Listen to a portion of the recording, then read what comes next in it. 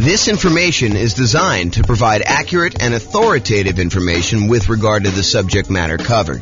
It is offered with the understanding that the presenters are not engaged in rendering legal, accounting, or other professional services. If legal advice or other expert advice is required, the services of a competent professional should be sought. Welcome to the Miramar Real Estate Investing and Real Estate Financial Planning Podcast.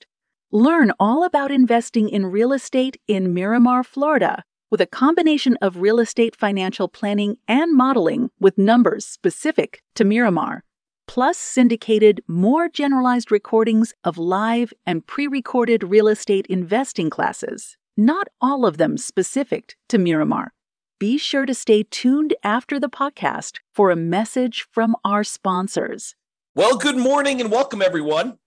I am your host, James Orr, and this is another class in our series on the dangers, the warnings, the downsides, the risks of investing in real estate. Previously, I think we covered the class on the insurable risk, the things that we can buy insurance to protect ourselves from, things that we could pay someone else to take on that risk voluntarily. In exchange for a little bit of money, they will take on some or all of that risk for us. And that's what we covered in the previous one in this series on risk. But today we're going to talk about the risk of down payment size when investing in real estate. So I will introduce you to a couple new concepts. These are going to be concepts that we'll talk about. I've talked about them before. Actually, in fact, I had a whole class on these two particular concepts, but we'll talk about them again when we talk about measuring risks. So we'll eventually get there, but today I'm just going to introduce you to the topic, and then we'll talk about how the amount you put down into a real estate deal impacts how much risk you have and how to think about that risk and how to mitigate it if possible. So this is sort of the quote for the theme that we are on, the risk theme, and that is a quote from George S. Patton. The time to take counsel of your fears is before you make an important battle decision. That's the time to listen to every fear you can imagine. When you have collected all the facts and fears and made your decision, turn off all your fears and go ahead. So one of the things I'm emphasizing in today's reading of this particular quote is when you have collected all the facts. So one of the things I'm going to go over today is I'm going to show you historical data as to how likely we are to see a drop in home prices and how severe those drops are. So we will look at the Case-Shiller data and look at how frequently these things happen. And then we'll look at it in the kind of like view from the lens of down payment size and how if we see a pretty significant decline in property values, like how that is impacted by how much you have invested in the deal, what your down payment that you are there. So the question is, what are your fears relating to real estate? And if you want to reach out to me, you can tell me if you have certain fears. I will try to cover a bunch of different ones in our series. We're doing about one of these a week. We're doing daily classes live. And then the daily classes get published to the podcast once per week. So a week's worth of live classes becomes a month's worth of classes on the podcast. I think I'm just about to enter February. So this will be either late January or very early February of 2024 at this point. I'm recording this May 18th of 2023. And basically, if you are attending live or on the Substack or part of the coaching program or something like that, you'll get access to this stuff early, but the podcast stuff is slightly delayed. So you'll see this almost like movies. You can see it in the movie theater right away, or if you want to wait for it to come on to cable TV, you can wait 6 months or a year, or whatever it is. So it's we're about 6 months, 7 months out at this point. All right, so let's talk about this concept of resiliency. I invented these ideas as a way to measure risk when we were doing a bunch of analysis on the real estate financial planner software that I wrote. So one of the things I was always curious about is when you're looking at someone's portfolio of properties, and you can look at this on an individual property too, but originally I'd like to look at it on a portfolio. And I wanted to know how resilient someone's portfolio was to a decline in rent or to a decline in home price. And for rent, it was like, how much can rent decline before they would have negative cash flow? And I'd like to think about it in terms of two things. I'd like to think about it in terms of the dollar amounts that rent can decline, and then also the percentage. Because I think thinking about those in both ways is important, and it's slightly different.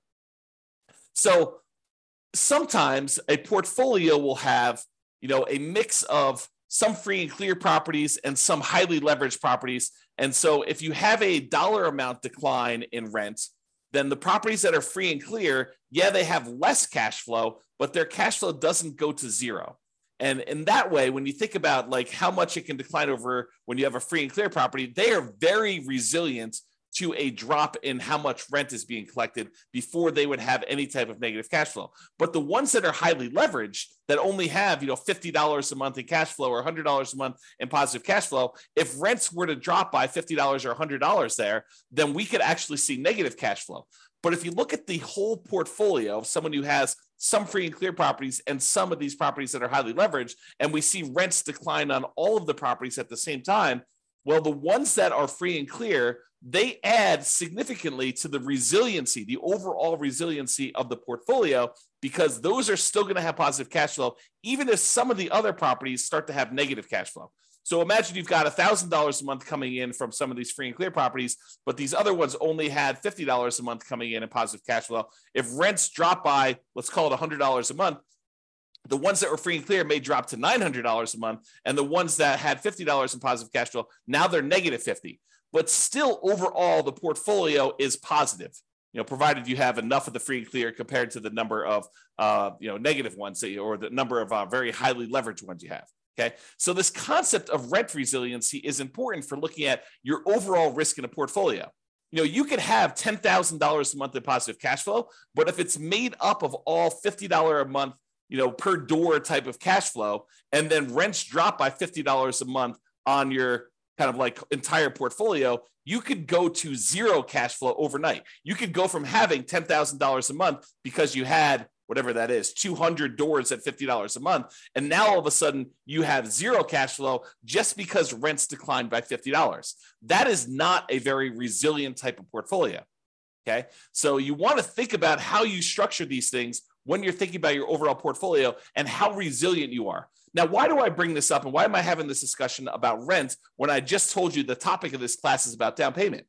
Well, because down payment size is related to how resilient you are. The more you put down, in general, the more resilient you are to drops in rent and also to drops in price. Because the price resiliency works in a similar way. It talks about how much prices on properties can drop before you'd have negative equity, before you'd be underwater, before you'd be upside down on your mortgage, where you owe more than the property is worth. Imagine for a minute that you bought a property all cash. Well, in order for you to have negative equity, the property value would need to go to zero because you don't have a loan on the property. Okay. But if you had a property where you bought it with nothing down, you got a VA loan, and then the next year property values went down 5%, which isn't unreasonable. It's not an unusual thing to have property values go down by 5%, which we will talk about in detail here in a moment. But if property values decline by 5%, now you're upside down. Now you have negative equity in that property, but you also had nothing in the deal. And this is sort of the concept we're going to talk about here, is that when you put nothing down, you're not losing any of your own money directly, at least not in the immediate time. If you hold out through the time period, then you might not lose any money at all if you wait for the market to recover. Okay. So this concept of how much you put down impacts how resilient you are, both in terms of rent and price. And rent is a little bit of a less direct one, but it is still related. It's still correlated. The more you put down, the more you have invested in the deal, the more resilient you are in general. To both rent resiliency, how far rents can drop before you have negative cash flow, and also the price resiliency. Okay, so that's why we're sort of talking about these, and that's why we're going to discuss Case-Shiller. So Case-Shiller, this is a chart from John Wake's website, realestateDecoded.com. If you ever want any charts on the Case-Shiller stuff. John does an amazing job of putting out some updated charts whenever they update the Case-Shiller indexes. He updates all of his charts on there, and they're really, really good. You could drill down into most major metropolitan city, kind of like MSA areas, I think is how they break it out. But you can go look at all the different ones. And basically, I just pulled one of, 24 charts that he's got up here. And some of them are really, really, really good. Like I should do entire classes on some of the charts that he has. They're just that good. But this one basically shows you home price appreciation. And what home price appreciation will measure is what is the change in value over the previous 12 months of homes in the various markets. And I basically highlighted the entire USA. So we're using the entire United States, although you could go look at individual cities and see what I'm talking about here. And I'll make a comment on that in a second. But what it basically does, it shows you like, what is the change in value in home prices? When it's positive, we're thinking it's a positive appreciation or the property value went up. Okay. So all these numbers above this zero line are showing you where the market actually gained year over year, where the property values increased from the previous year on that. And the ones where it's below zero are the times when the property values actually went down in that marketplace. So they went from a year previously, they were higher than they were in that year. Now, just eyeballing this, I want you to understand that, there are lots of times when home prices went up, this is probably 8%, 9%, 7%, somewhere in there. And then there are times in 1991 where this is, slightly negative here, where property values had gone down and then they kind of went up for a while, and they stayed up for, whatever that is, a decade or two. And then it kind of went down here and it's kind of really, really low. And we had this big negative dip here in the 2008, 2009 period. And it was still low, going into the 2011 period. And then it went back up above and we started seeing positive appreciation. And then over the last few years, we've seen pretty massive positive appreciation, like record breaking ones, at least in this scale, going back to 1987. And then we're kind of down low again, where we're seeing very little appreciation, or in some markets, we're seeing the negatives. So all of these really faint lines in the background, those are individual cities. And you can see even when sometimes when the US market is, doing okay appreciation wise, 3% or so, sometimes we have some markets that are actually seeing negative appreciation or property values declining. And some markets suffered a lot worse than the overall US market did. Like during this example decline during 2008, 2009, we saw values drop to 35% or so doing this. Okay. So markets do matter. And some markets here were up a lot, like over 50%. And you could see over this thing where just most recent time, 2021 to 2022, we had some markets pushing, 30%. Kind of like appreciation rates there. The US one, it looks like it's around 20% or so. But there were some markets that didn't go up quite as much. Not any that were negative during this time, but you could see that there's a wide range of these values. So what I want you to take away from this chart is, number one, it's a limited data set. This only goes back to 1987. And I actually, when I went to the source of the data, the source of Case-Shiller, and I'm going to show you 133 years worth of data for this here in a little bit, and I'll summarize a lot of it for you. But I want you to realize that home prices can go up and they can go down. And this is showing you the year-over-year appreciation rate. This can vary by city. And just like it can vary by city, it can vary by individual property. It is possible for your entire market to be going down, but the one property you bought because you bought in a very desirable, very high demand part of town could actually go up in value, even though your entire city is down, even though the entire United States is down. It's exceptional, but it can happen. I want you to realize that this can vary by city, it can vary by the individual property, and this can change in the future. Just because the historical data suggests that this is the range of values that we've seen in the past, it does not mean that that is what we will see in the future. It could be better, it could be worse, it could be different. I will say it's likely to be different. There's a saying, I think it's attributed to Mark Twain, but the history does not repeat itself, but it rhymes. And so I think that's the idea here, is that we look back at history to say, hey, what has been reasonable, right? I don't want to be using, negative 10% to positive 10% for appreciation rates when, the numbers are really negative 1,000% to positive 1,500%. You don't want to use something that is off by that magnitude. Even though it could happen, I think it's reasonable to say, look, I looked at 133 years of history based on this, and this is what it told me. So let's go ahead and start with those assumptions. Sure, we could have some extreme outliers where it's better or worse than what that is, but let's use that as kind of a baseline. Okay, So now what we're going to do is we're going to look back over 133 years worth of data to determine what's typical in the past. But before I do that, I just wanted to show you this really cool chart that they've got on the Yale.edu website for the Case-Shiller stuff. And this chart just shows you the historical interest rates, what interest rates have been since 1890, going all the way up to 2023, I think is where we are right now. And one of the things I want to point out to you is that while interest rates feel like they're up a lot, and they are up a lot from the relative low we had in the last few years, if you look at the really big picture of 133 years worth of data, we're not that high. And I think I showed this. I created this new tool that allowed you to put in what the current interest rate is. And I showed you using a meter of like how high we are using all of the historical data. And I think we were using like 7% or something like that for a class I taught. And like the interest rates were higher like 50% of the time. So this is not a relative high. It is, well, I guess it's a relative high compared to like 3 or 4 years ago. But like when you look at you zoom out really, really far, it's not that high.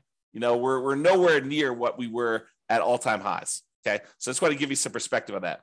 But the interesting thing is this plots interest rates plus the population. So it shows you population growth over time. Plus it shows you the real building costs, what it costs to build properties. Kind of shows you that over time. And then it shows you real home prices as an index. And you can see how that has changed over the last 133 years. So I don't know if you're interested in this particular chart, you can go to the Yale website or pause the screen if you're watching the video and check out this particular chart. I find it pretty fascinating just to see a long-term historical perspective of all of these different things shown on the same chart at the same time. Okay.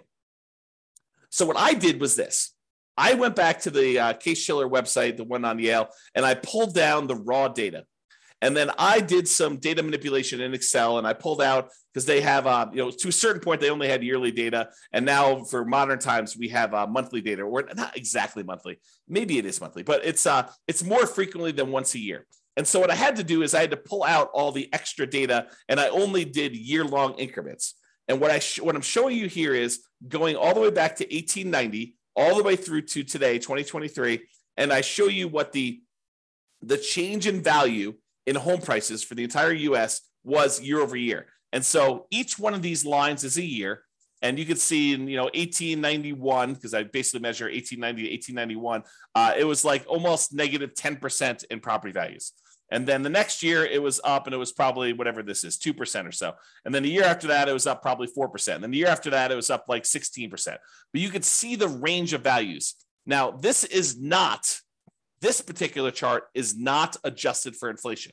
So I forget which one is nominal and which is real, but this is the one that is not adjusted for inflation. So these are the non-inflation adjusted changes in value over time for the property. So you can see there's a whole bunch of lines that are positive where properties went up in value, where they appreciated, and there's a whole bunch of ones where they're negative, although there's a wide period here where there's not very many negative, and it's not very significant negatives if they are. Pre-1940, there's a bunch of negatives. After 1941 or so, and after, 1942, for a while, there's a little couple dips here, very small dips. And then 2008, 2009, 2010, 2012, just looking at it, eyeballing the data, those were exceptions to a very long period where property values were just up to the right.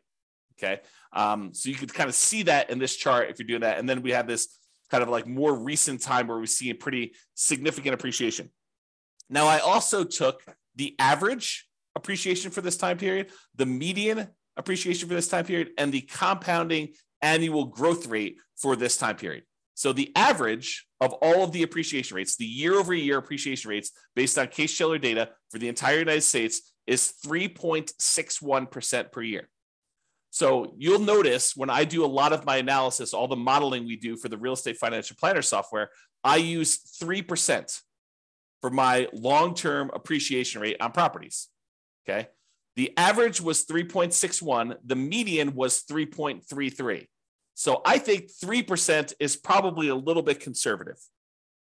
And then the compounding annual growth rate was 3.37. Okay. So another way to think about that is property values are growing at a compounding annual rate of 3.37% using the data for the last 133 years, going all the way back to 1890. And this is not inflation adjusted. Okay. Now you're like, but James, what about inflation? Certain times, if inflation was really, really high, then this really wasn't a 10% increase. It may have been only 2% greater than inflation. Well, I'm so glad you asked, because I also did the inflation adjusted version of this as well. And it shows you how much property values changed, also taking into account what inflation was in that year. So if property values went up 4%, but inflation that year was 3%, then this chart would show you 1%, or the difference, the amount over inflation that it was. Okay. And so you could see how the inflation adjusted numbers get modified. The average when we pull out inflation was 0.79%. So property values went up on average 0.79% per year over what inflation was. Is another way of saying that. Okay. And the median was 0.07%. So property values on median, the middlemost value of all 133 years worth of data, was 0.07% above what inflation was. So when I tell you in another class or other classes where I talk about, property values going up, and I tell you, look, the data that I've looked at suggests that property values tend to keep pace with inflation, this is what I'm talking about. I'm looking at 133 years of historical data in the United States. Sure, your city can be slightly different. Sure, your individual property can be slightly different. But I'm telling you, for looking at the entire United States, 133 years of history, I'm telling you that on average, property values only went up 0.79%, less than 1% above what actual inflation was. And on median, it only went up 0.07% above what the inflation rate was. And some people argue this. You'll read a newspaper article or a magazine article, and they'll talk about how, real estate barely keeps up with inflation, so it's really not a good investment.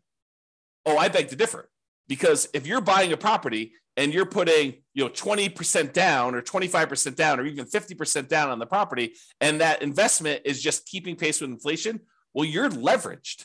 You only put, let's use an actual example. You have a $100,000 property, you put in $20,000. If inflation was 3% and the property actually went up 4% in value, then the property value went up $4,000 on $100,000. Okay. But it really, for inflation reasons, it only went up $1,000. Okay. That's fine, because now you invested $20,000 and you got a $4,000 return not adjusted for inflation, or a $1,000 return adjusted for inflation. You made $1,000 on $20,000. That's 5%. That's after inflation. So the point is, you're leveraged. You're getting a 5-to-1 return because you are 5-to-1 leverage. You put down 20% or 1/5 of the property value. If you put down half, you'd be 2-to-1 leverage. If you put down a third, you'd be 3-to-1 leverage. If you put down 5%, you'd be 20-to-1 leveraged. If you go and you do the nomad strategy, you get 20-to-1 leverage. So you're getting 20 times what the leverage factor is. Okay. So when we talk about this, if property values are keeping pace with inflation, that's awesome if we are leveraged, because it means we're getting a leverage return above inflation. Okay. So the compounding annual growth rate for the inflation adjusted one is 0.56% per year. Okay. Now, I just wanted to show you these so that you can understand how inflation adjusted works and how the inflation one works. So you can kind of see these. If you want to kind of pause the chart, you can look at those and get a feel for all the stuff. Okay. Now what I did is I said to you, okay, we can look at this chart and we could say, okay, how many of these were, below, what did I do here? Below 15%. Whoops, right here. Below 15% decline. And we could add up and try to figure out how many of these were below 15%. And we could see that there were 8 that were in this range of negative 14.6 to negative 9.6 appreciation rate.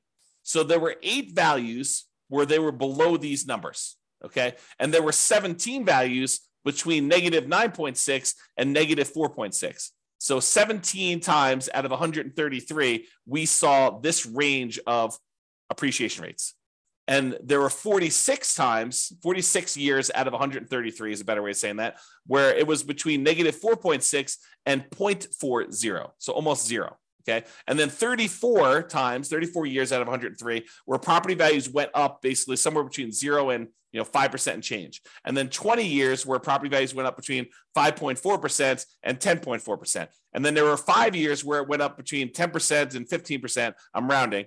And then one where it went up between 15 and 20, one where it went up between 20 and 25, 0 where it went up 25 to 30, and one where it went up between 30 and 35%. Okay. I rounded to make it a little easier to say it, but if you want to look at the chart, you can see the actual data. Okay. And it shows you that these are the more common numbers because they occur more frequently. And this is the range of what we might expect to see. There's times when property values go down, and it happens, what I would say is relatively frequently. I mean, not like extremely rare, but 8 times out of 133, we saw a decline of this amount, and 17 times out of 133, we saw property values decline this amount, and 46 times we saw property values decline this amount. So we definitely have, when you add all these up, we definitely have a significant portion of time where property values have declined. And then we see all of these where property values have gone up. All right. I just summarized this a little bit better, and I'm showing you fewer buckets to make the lesson clearer. So 66 times out of 133, property values declined. They were less than 0 as far as appreciation rate, not inflation adjusted. Okay. 37%, not percent, but 37 times out of 133, the property values went up somewhere between 0 and 5%. So 37 times out of 133, property values went up between 0 and 5%. And then 21 times out of 133, property values went up between 5 and 10% in a year. And then 9 times out of 133, it went up greater than 10%. So we could see just this feeling of what is happening.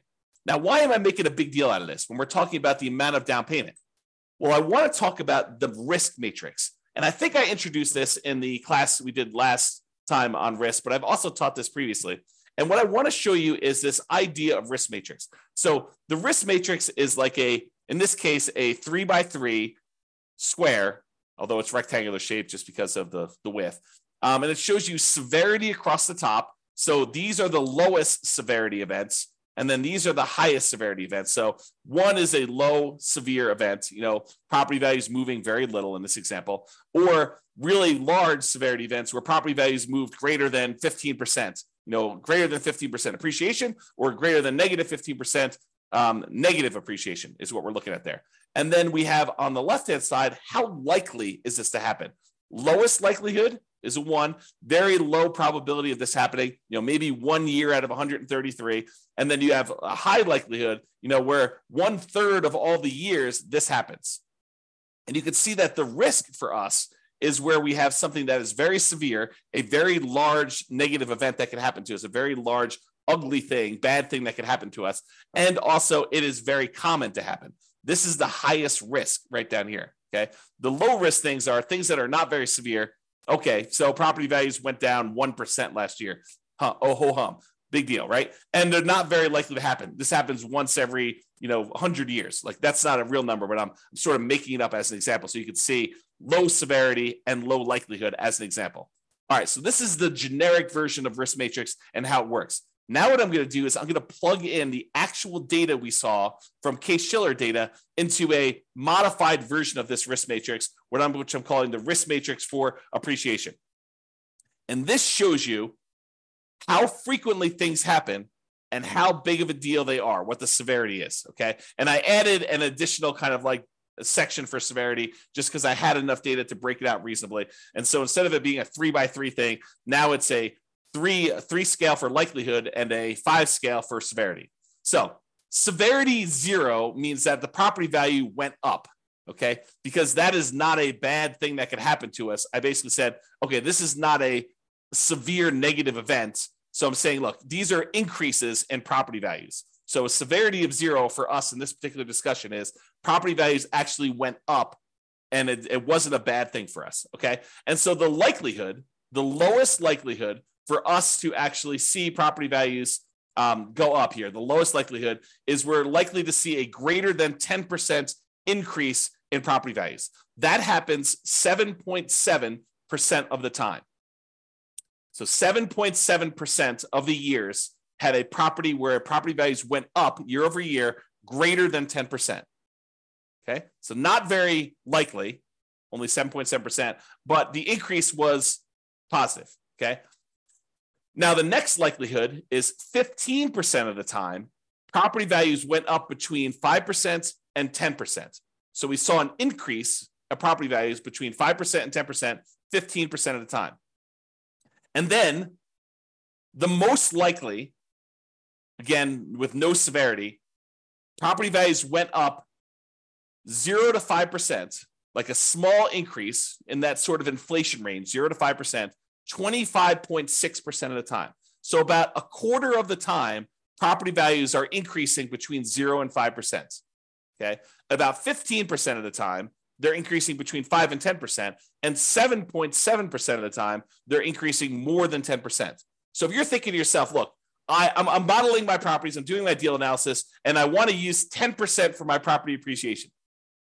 You're basically saying, hey, based on 7.7% of the historical data, property values went up greater than 10%. But you think it's a good idea to use that number for your modeling, especially modeling out over a very long number of years.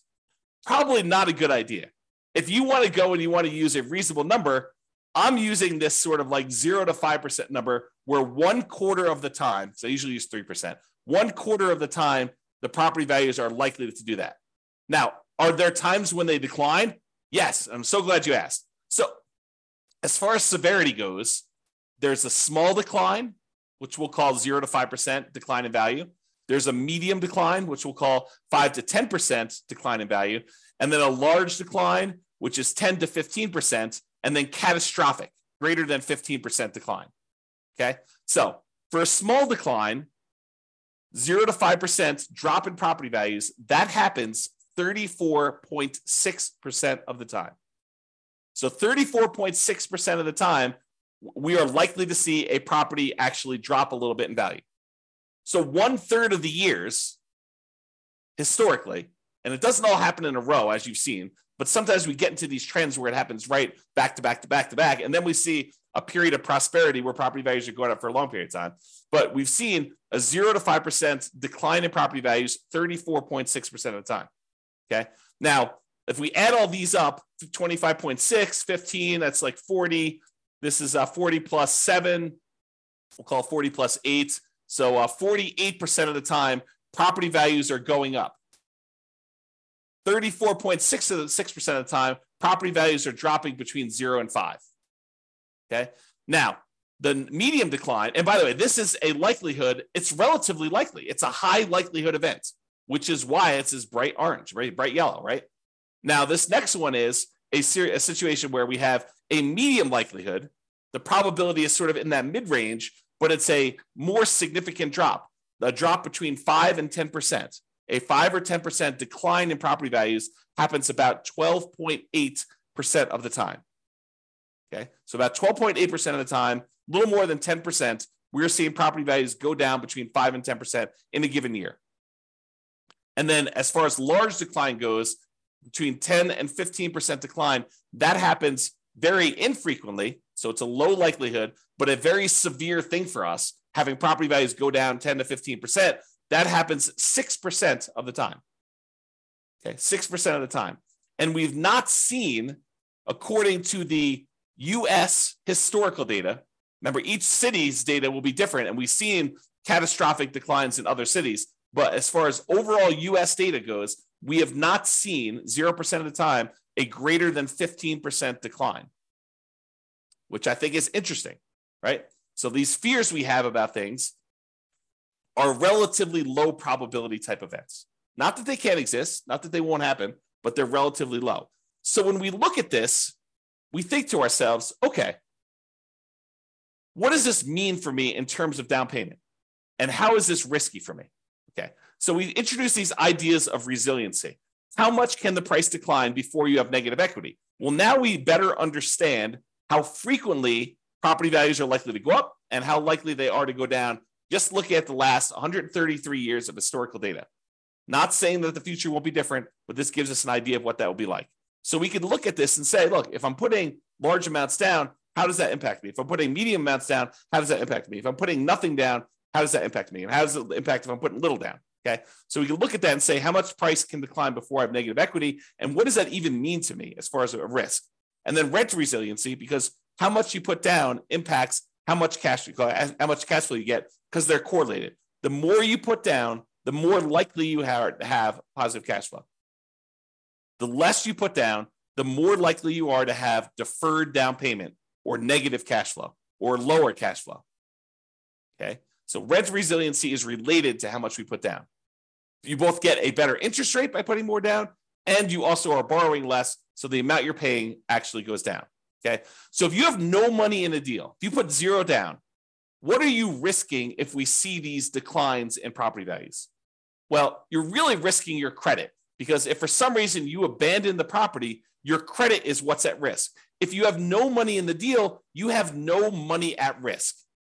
None of your own money at risk. Now, it may feel like you have money at risk. For example, let's say you put nothing into a deal, and for the first 2 years, that thing goes crazy. It's up 10%, and then it's up 10% again. So, the property is up 20% over the first 2 years. So it feels like you have a lot of your own money in the deal, when in fact you have none of your own money because you put nothing down to begin with. And now you have equity because the property value went up over 2 years. Maybe you paid down a little bit on the loan, so you actually have a little bit of equity there. But really, if the property values were to drop multiple years in a row and you actually have negative equity now, the property value drops below what you owe, did you lose any money? I think some people would argue, yes, I lost money because those gains that I had were there in the property and now I don't have them anymore. So yes, I lost money, James. Of course I did. But did you?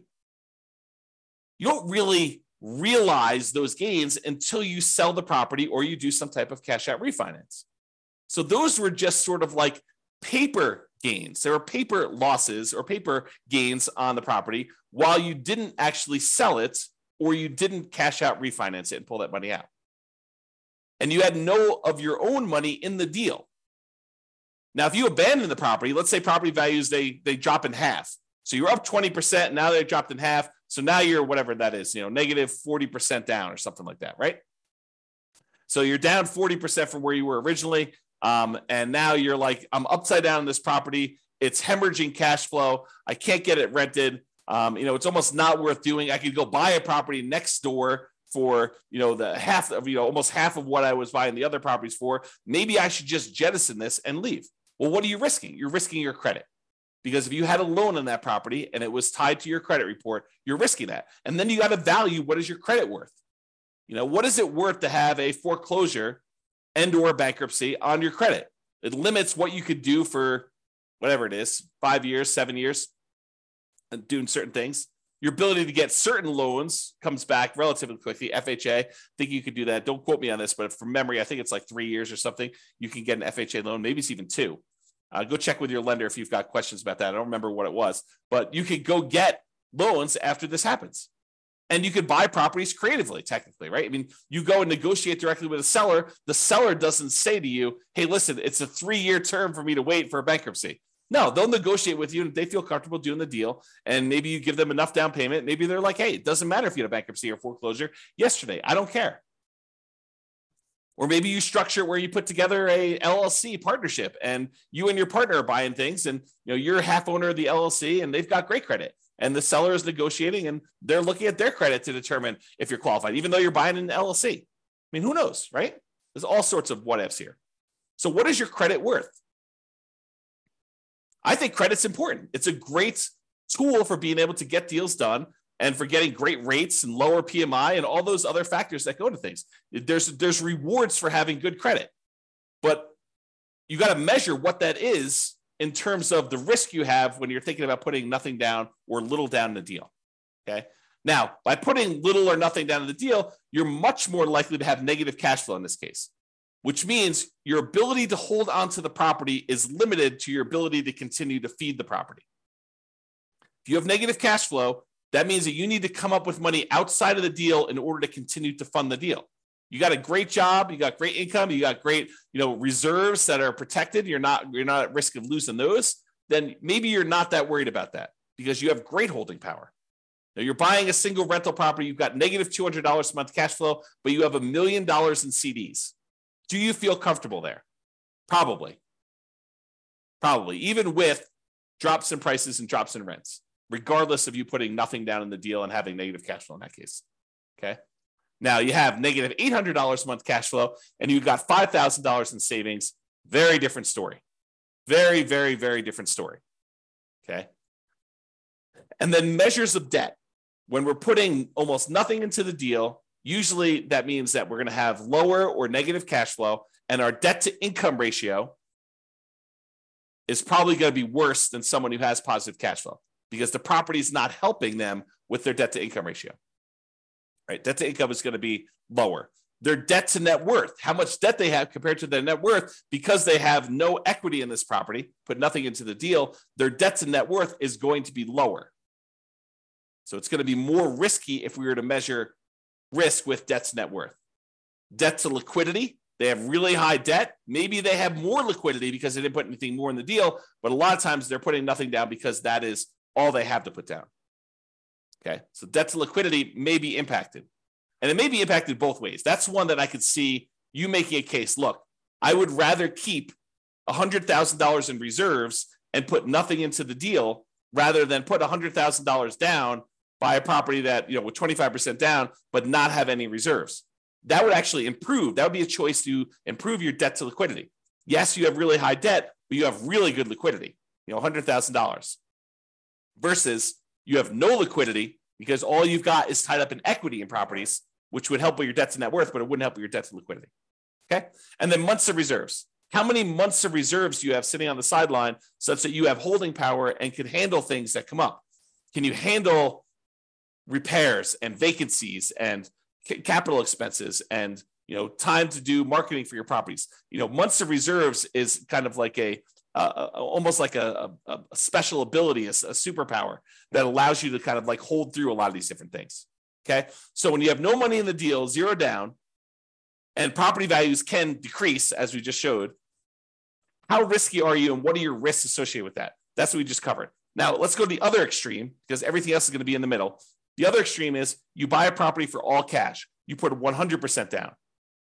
Well, if property values decline and you put 100% down, you are much less likely to have any credit issues because you don't have a loan, right? No loan means you don't have any credit issues. There's nothing for you to be foreclosed on except for taxes on a property if you choose not to pay property taxes or HOA, right? But you're probably not going to have any credit issues based on that, provided you're paying all your bills. There's no immediate loss of money. You buy a property and the property value goes down and you bought it for all cash. Did you lose money? On paper.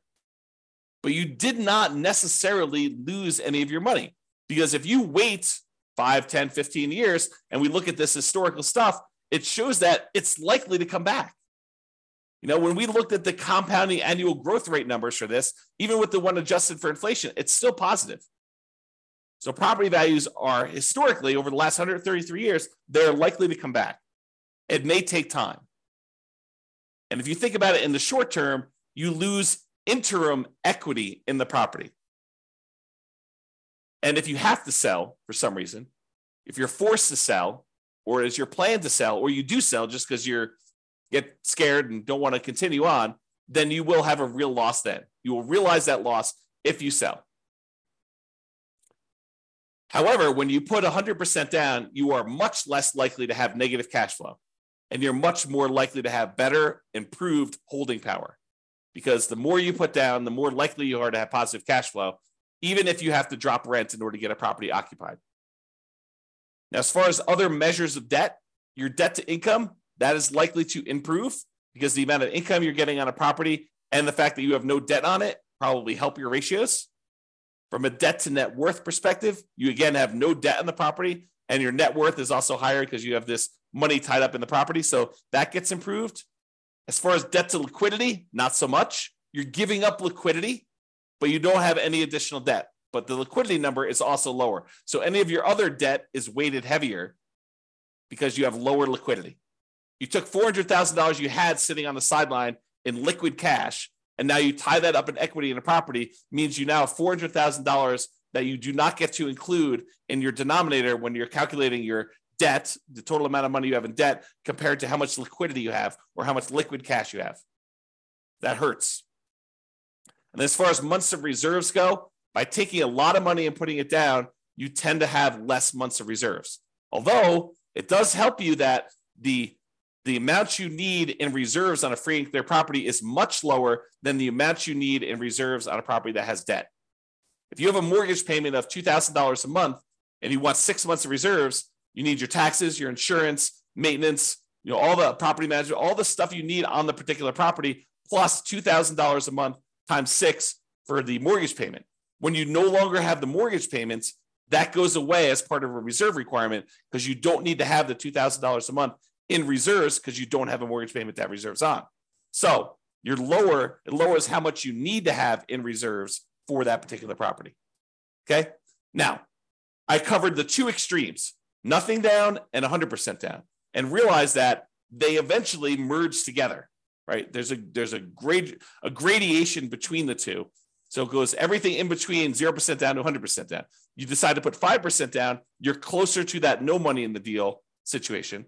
You decide to put 75% down and borrow 25% to buy the property, you're much closer to that 100% down.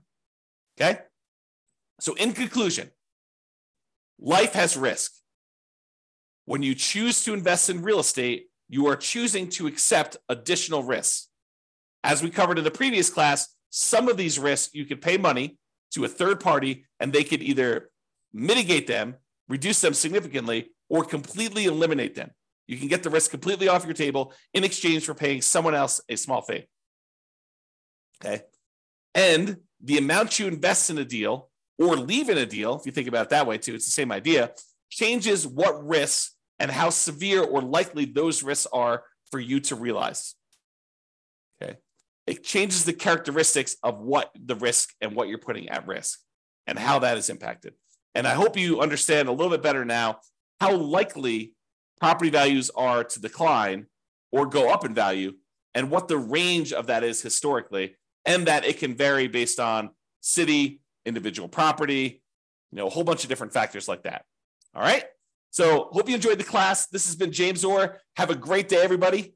Bye-bye for now. With home prices up, mortgage interest rates up, and rents up, but not quite enough to counteract the higher prices and interest rates.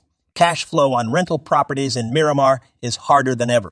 Book a call with the Real Estate Financial Planner to apply our proprietary 88 strategies to improve cash flow on your rentals. See the show notes for a link to schedule your call and improve your cash flow today. If you're a real estate agent, lender, or professional in Miramar that wants to help our real estate investor listeners, consider reaching out to learn about collaboration opportunities with this podcast. We'd love to add more value to our listeners by having you assist our investors buy, sell, and finance their real estate investments. See the show notes to schedule a call to discuss collaboration opportunities